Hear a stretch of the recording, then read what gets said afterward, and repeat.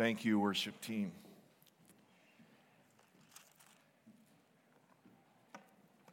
Before we try anything here, let's ask God's Spirit to teach us. Lord, I thank you for your word. Your word is truth. We can have great confidence that as we study it, we study your mind, your wisdom, your mercy. We also recognize, God, in our humanness, we need your Spirit to help us understand spiritual truth. So open our minds, open our hearts to receive your instruction this morning. It's in your name, Jesus, I pray. Amen. Began a series called Living Together as God's Very Own People. What does it mean to be God's people? What does it mean to live together, to serve together as His body? As His chosen people called together in a geographic location at this specific time, in this specific place, what does it mean to live together as God's holy people? That's the emphasis on the book of Titus, and that's what we're studying. And so if you could go to chapter 1, verse 5 through 9, we'd like to continue understanding what it means to live together as God's holy people. Paul writes to Titus. He says, "For this reason I left you in Crete, that you might set in order what remains and appoint elders in every city as I directed you. Namely, if any man be above reproach, the husband of one wife, having children who believe, not accused of dissaping or rebellion, for the overseer must be above reproach as God's steward, not self-willed, not quick-tempered, not addicted to wine, not pugnacious, not fond of sordid gain, but hospitable, loving what is good, sensible, just, devout, self-controlled, holding fast the faithful word, which is in accordance with the teaching, that he may be able to both to exhort in sound doctrine and to refute those who contradict." As I was reading this and praying and reflecting on this text, there are a couple things I'll let you into what went through my mind this week. One is it dawned on me, I've spent over half my life now in church leadership. That kind of stunned me when I thought about it. I'm like, wow, that's a few years, as my kids would probably say. And so my mind went back to a lot of them years and thought about that. And it certainly has been mixed with many experiences. Great joy, great victories. Been times of grief, hurt for me and my family. Honestly, there's times, if I was honest, it felt easier just to step away. Except one thing, God's call. That's the one thing I guess you couldn't talk me out of. And as long as that call's there, I know I need to be obedient. But there was a second thought, and I wrestled with this. I said, God, how do I talk to your people about leadership and following elders? It seems so self-serving, right? I mean, to get up in front of a people and say, okay, here's what you're supposed to do. You're supposed to listen to your elders. And here I am, an elder, a pastor. God, it seems so self-serving. I would rather skip these verses. And I really sense God say to me, are you ashamed of my pattern? Matt, are you ashamed? Are you ashamed the way I designed my church? After all, I am the head. I heard God say, remind me, this is my church. This isn't yours or any elder's church. This is my church. So preach what my word says, unapologetically. And so that's what I'm going to do. I'm going to try to do that. To review, Paul begins in verse 5. He says, Titus, there's a reason I left you in Crete, and I want you to set in order some things. And I think you remember we talked about the fact that those words set in order is a medical term. It means like to set straight. That which may have been crooked, set it straight so there can be healing, so there can be strength. Do that, Titus. Now, what are elders? He says, I left you in Crete, you might set in order what remains and appoint elders in every city.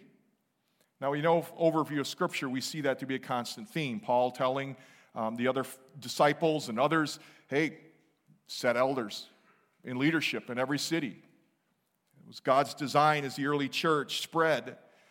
Now, we don't use the term much in our everyday vocabulary, but it's a common word in biblical understanding, so it's important we understand what Paul's getting at when he discusses the necessity for elders.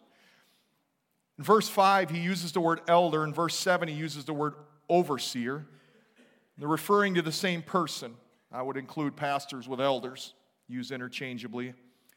Apostle Paul uses two Greek words interchangeably here.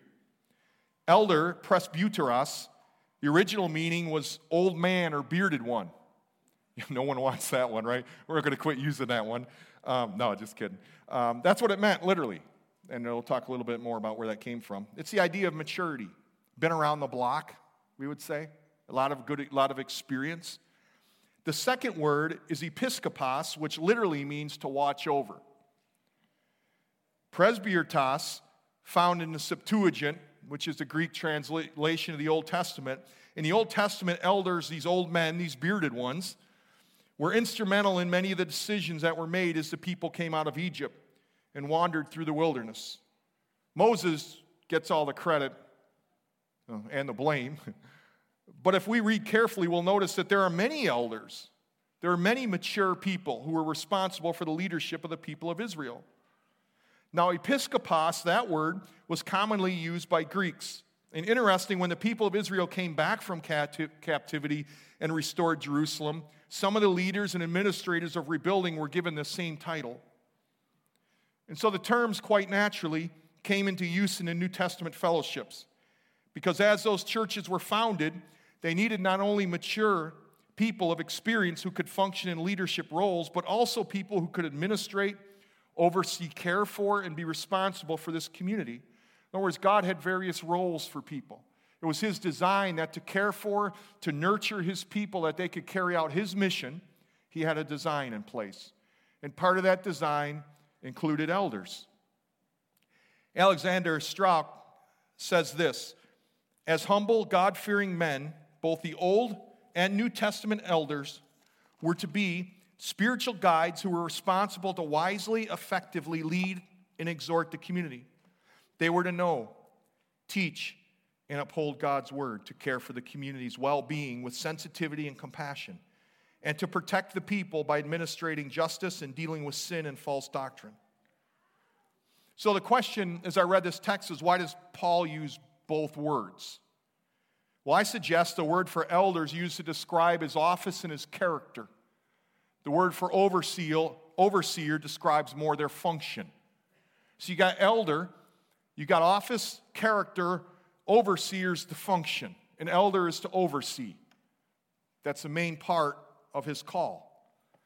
Biblically, an elder and overseer is different from a deacon role. 1 Timothy 3:8-13, we see some differences. We don't see deacons giving the same, I guess the word would be authority in the church as you see the scriptures give an elder. The function, there's other passages of scripture to help us really narrow down and clarify a little bit more what the function of an elder is. Again, here in Titus 1:7, it's an overseer. I'm going to go to 1 Peter 5:2-3. It gives us another indication of what this oversight looks like. Peter writes, chapter 5, verse 1, therefore I exhort the elders among you, as your fellow elder and witness of the sufferings of Christ and a partaker also of the glory that is to be revealed, shepherd the flock of God among you, exercising oversight, not under compulsion, but voluntarily according to the will of God and not for sordid gain, but with eagerness, nor yet as lording it over those allotted to your charge, but proving to be examples to the flock. And there's that word again, oversight. We also have another word introduced there, shepherd. It's the idea of helping to lead and guide and care for. Acts 20:28, Paul, with great compassion and great love for the elders in Ephesus, he says, be on your guard, protect the flock that the Holy Spirit has made you overseers of.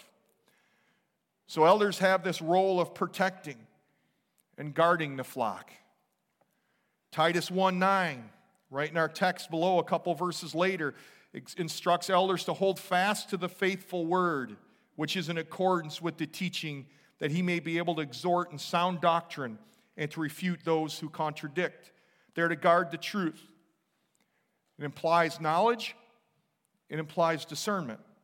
Titus is given the task of ordaining elders in cities for these churches, needed people who are characterized by dignity, maturity, and wisdom, and who are going to be seriously involved in leading, overseeing, and caring for the fellowship of believers. It was God's design. There's another point we can learn about elders' role, is that there was a plurality of elders. Collective leadership was displayed in Jerusalem conference recorded in Acts 15. James instructed the sick to call for the elders, plural, of the church, singular, James 5:14. Acts 14:22 through 23, Paul and Barnabas appointed elders, plural, in each of the founded church.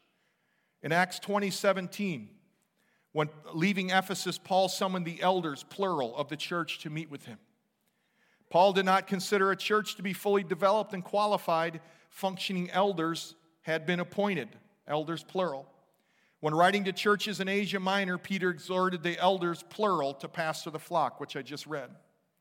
And so an examination of all the scripture passages that mention church leadership overwhelmingly indicates plural leadership of individual congregations. That's why we at Elam here have a plurality of elders.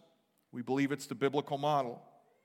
Practically speaking, though, if you were to talk practically, as a congregation considers elders and who would serve, a church should never appoint an elder who cannot graciously work in a team setting.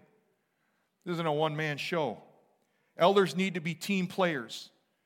It means the character of the elders requires a willingness to subordinate their egos to the will of the group, in a sense, to the will of God. Thus, humility becomes a key characteristic trait.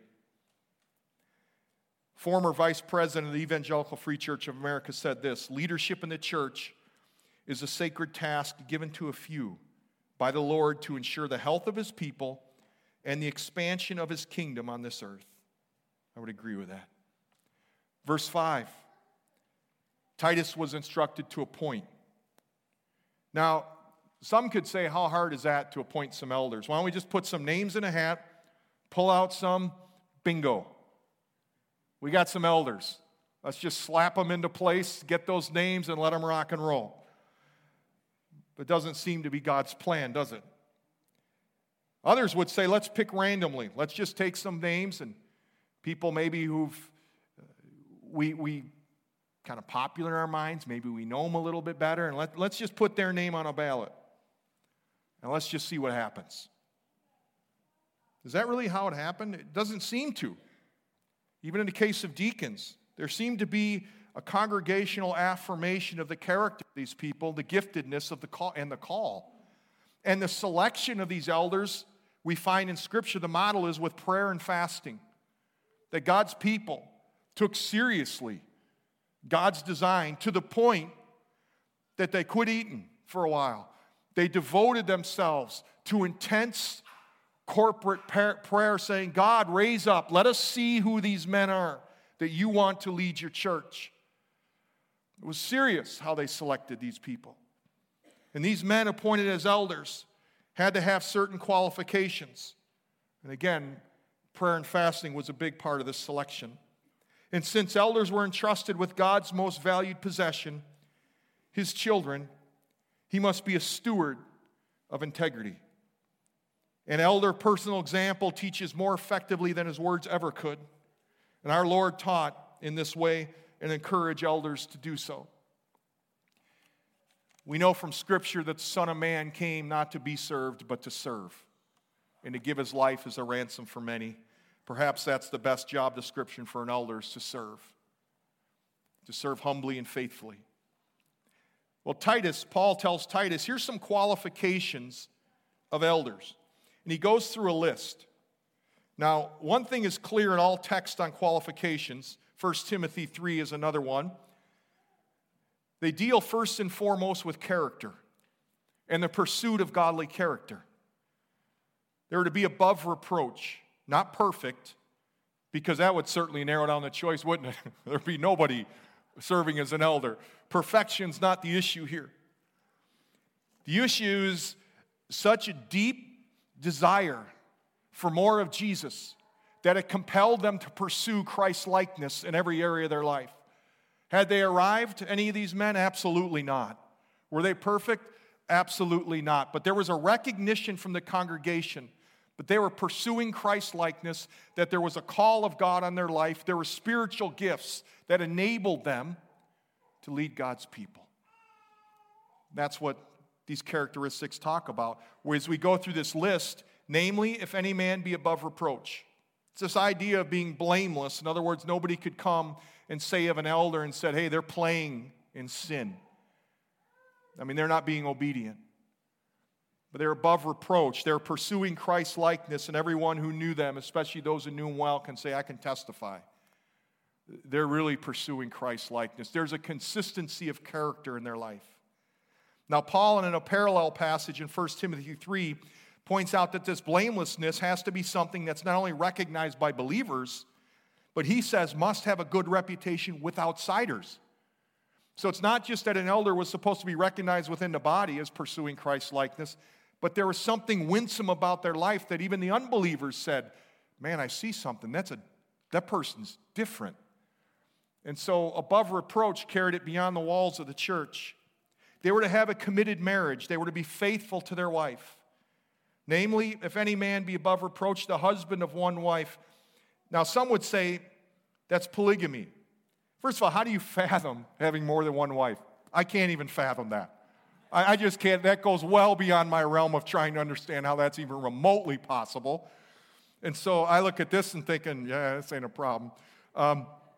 It seems to me, though, the apostles pointing out that elders were to be known for their sexual purity, their faithfulness to their wife.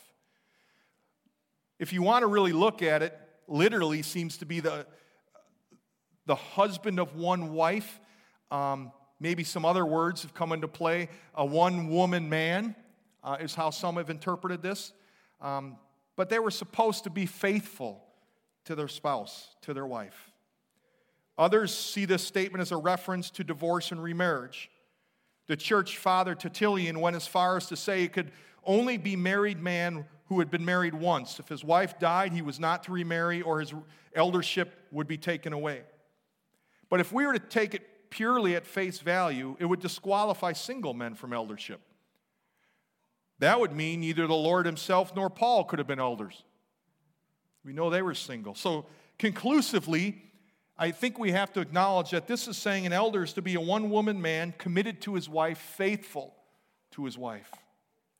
He's supposed to be responsible at home. Look at that, husband of one wife, having children who believe, not accused of dissipation. I hate that word this morning.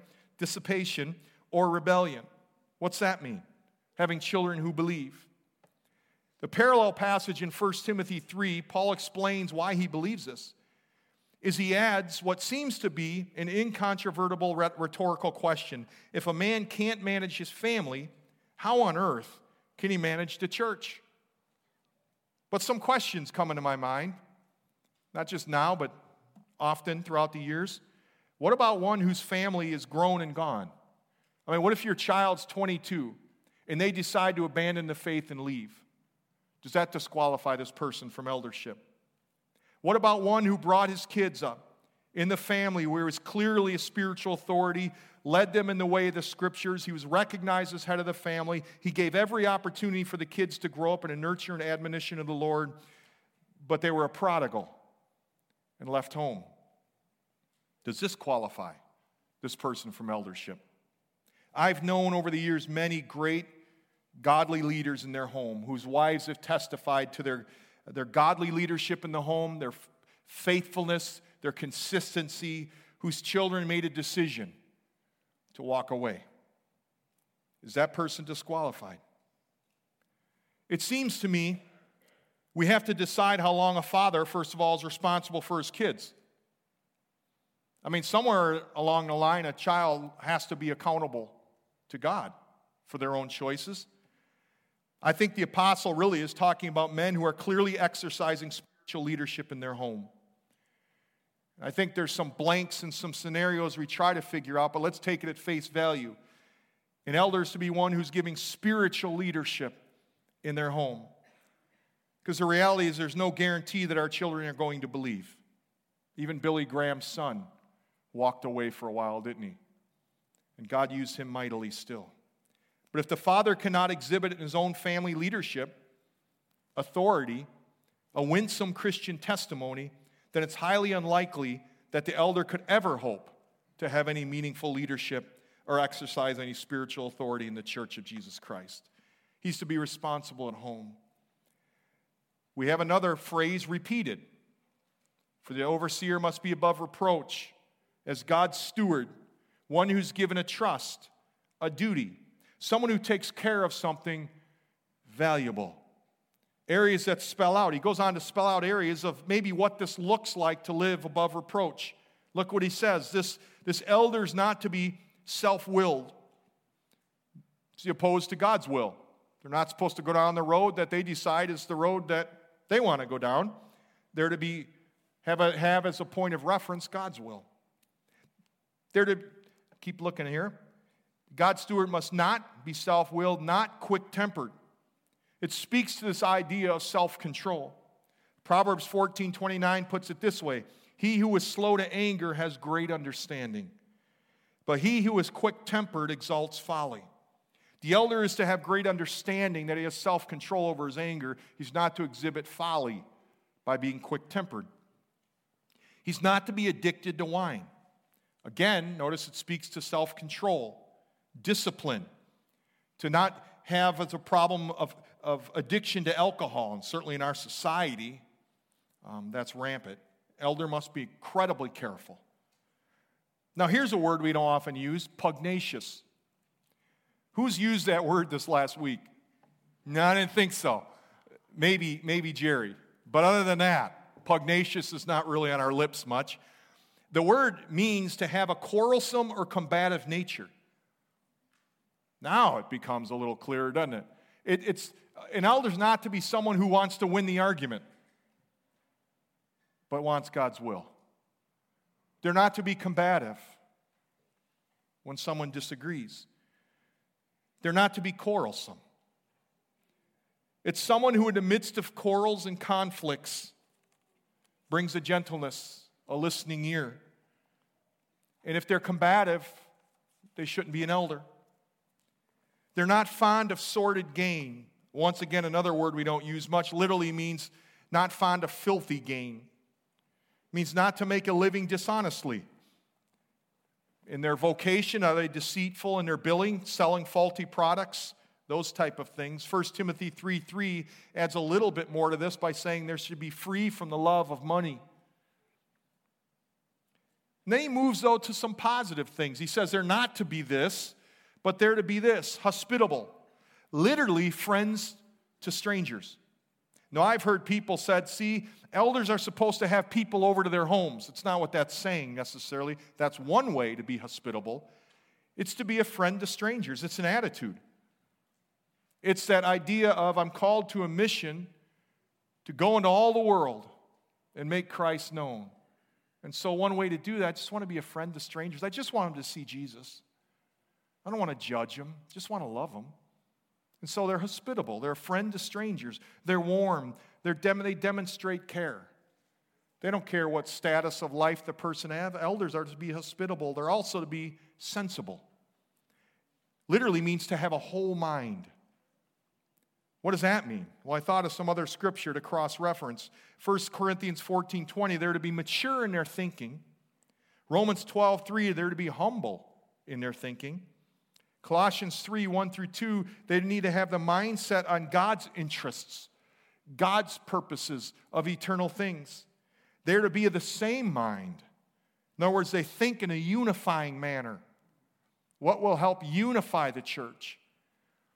James 1:8 warns us a double-minded man is unstable in all his ways. No wonder an elder is called to be sensible, not unstable. The words next are used just and devout. It's the one who acts rightly, free from wickedness, men who pursue holiness. Again, it's an imperfect person who's seeking righteous living. And then he goes on after that to say self-controlled. And to a degree, you could look through that whole list and say, well, yeah, I mean, there's a self-controlled element in all of it, right? It's like he puts a bow on it. They're supposed to be self-controlled men. Temperate is the idea. It means to curb one's desires or impulses. Now, by implication, it doesn't mean they don't have those desires or impulses, because we have our flesh that wages war against our soul. They have those, but they're self-controlled that by the power of the Holy Spirit in their life, they're able to curb them. They're able to avoid them. God's word says an elder is to be a man who is walking in the Spirit and does not fulfill the deeds of the flesh. And finally, he says they're to hold fast the faithful word, sound doctrine. They lead not by personal opinion as their guide or standard, but God's word. It's to be one who studies the Scriptures, one who holds to sound doctrine, exhorts with it, encourages people, and at times even refutes with it. This is all well and good to leave this here, and we can all amen it because it's God's pattern. I mean, how do you argue with it? But how do we all interact and respond to that? How do we do that? Well, first I want to talk what the Scriptures tell us about elders' obligations. And at this point, I think I would really hope that you men here would cooperate with me. If you've served as an elder here at Elam or are serving, could you stand, please? Thank you, men, for serving. They've served you well, and I praise God for you, and you would probably be able to share some stories of how it's not always easy, but you've served well. And if you don't know that, biblically, once an elder, always an elder.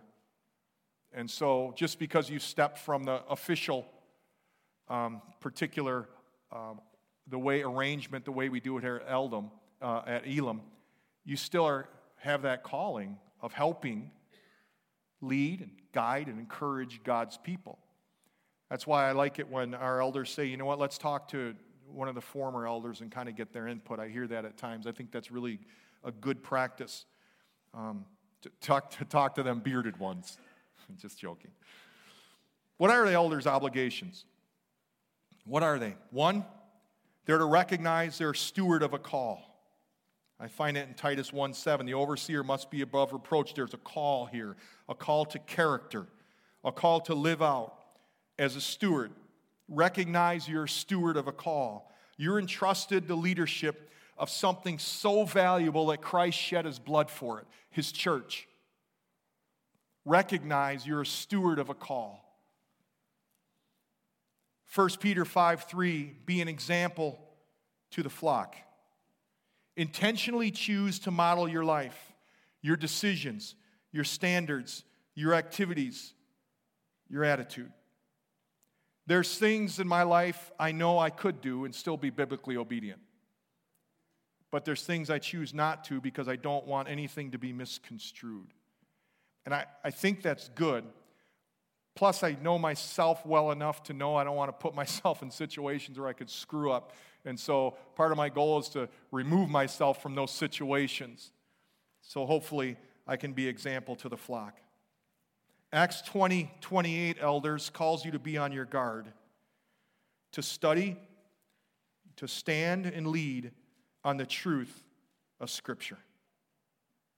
Be on your guard. James 5:14 through 15. Plead for the flock. Plead for God's people. It's not only those who call on the elders to come pray, but to intercede for the flock. We as elders have committed to spending more of one of our meetings a month really devoted primarily just to pray for you, to pray over you, to pray for those hurting, those who need guidance, those who've lost someone. We want to plead for you. We believe God answers prayer. So elders, recognize stewardship of a call. Be an example to the flock. Be on the guard. Plead for the flock. But interesting, the Scriptures call you as a congregation. You have some obligations. I learned this before I entered leadership. I was a young Christian, maybe 5 years in the faith. I plugged into a church over in Wisconsin and loved the church and was serving in it, but I was not in leadership. And there was a pastor there who was an incredible teacher, probably one of the best teaching pastors I've ever heard, and I was growing so much under his teaching. Then all of a sudden, something happened. There were rumblings that the elders were asking the pastor to step away for some time. And I remember thinking, wait a minute, this guy's bringing it. I mean, this guy really can teach. I mean, how could they do this? How could the elders do this? I mean, seriously. And then I still remember it quite well, thinking this through, thinking, wait a minute, I know this group of 5 men. I know they love God. I know they're men of prayer. Certainly, among that group, who's praying? They got to be listening to God. And I got to pray for them, A, and 2, do the thing that I think is really hard for all of us, trust that they're hearing from God. I know as an individual I've missed what God said to me, but when you get 5 guys together who are seeking God, I think there's confidence in that. I remember and I learned at that point I had an obligation to those elders, and it was to pray for them. So what does Scripture emphasize that a congregation is to do? How are they to respond to God's pattern? 1 Thessalonians 5:12-13. I'm not going to read it. I hope you will. They are to show and appreciate and esteem, here's 2 key words, ready? In love. That's what an obligation a congregation has towards our leaders and me towards other fellow leaders. Show, appreciate, and esteem in love. 1 Timothy 5:17, you are to honor and give practical support to leaders, to elders. I look up Hebrews 13 because it starts getting pretty serious. Hebrews 13:7, the author of Hebrews writes, remember those who led you, who spoke the word of God to you, and considering the result of their conduct, imitate their faith. All these men you saw stood, some serving right now, some who have. As you've observed them, the exhortation is what you saw them, their example they set, follow that imitation as they follow Christ. But go to verse 17. Obey your leaders and submit to them, for they keep watch over your souls as those who will give an account. Let them do this with joy and not with grief, for this would be unprofitable for you. The author goes on to say, and pray for us, for we are sure that we have a good conscience, desiring to conduct ourselves honorably in all things. 2 things right there, right? Submit, obey, and pray for your elders. This is hard, I get it. And this is really hard in our independent society. And we only need to turn on a TV and see the volatile nature of government and leadership.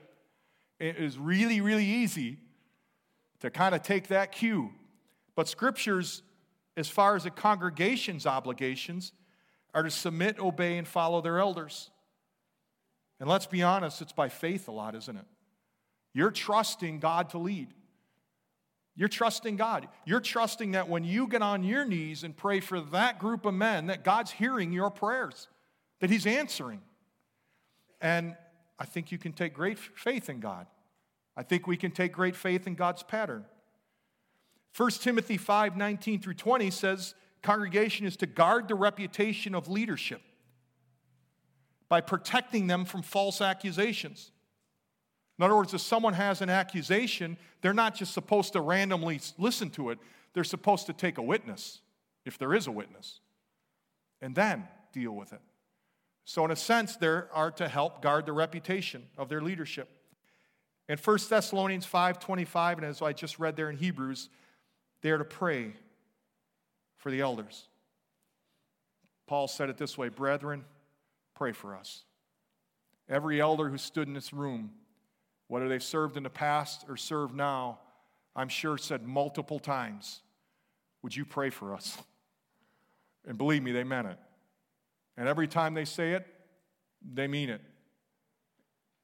God's people need to be praying, coming alongside the elders' leadership in prayer. As I said, I really wrestle with this even now as I go through these. There's a part of me that's saying, this seems so self-serving. But I'm back to God's original conviction. I thought of a story I had in middle school. I had to take a class. It was a sewing class. Back in the day when you had to take sewing classes. I hated that class. Can I be honest?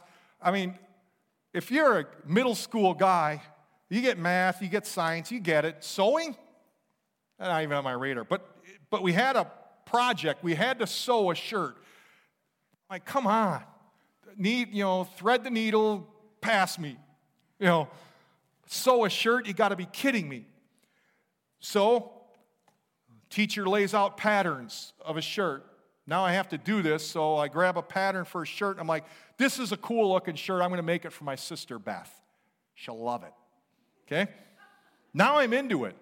I'm cutting this thing out and trying to do it exactly right, and then I got to sew this thing, and I'm hoping that at the end there's a resemblance to this shirt. I hope it resembles the picture somewhat, because after all, Beth's going to love it. I'm sure of it. She said she loved it. It didn't really resemble well, and I'm not sure it was hardly good enough to wear. But I had to follow a pattern. And if I hadn't followed that pattern, I wouldn't even got anything that resembled a shirt. I had to follow a pattern. And I had to cut where the pattern was and honor the boundaries and honor that pattern. And go by the pattern so I could be effective and have the end result would be that which would be pleasing. Similarly, we are called to follow a pattern. God has a pattern for his church.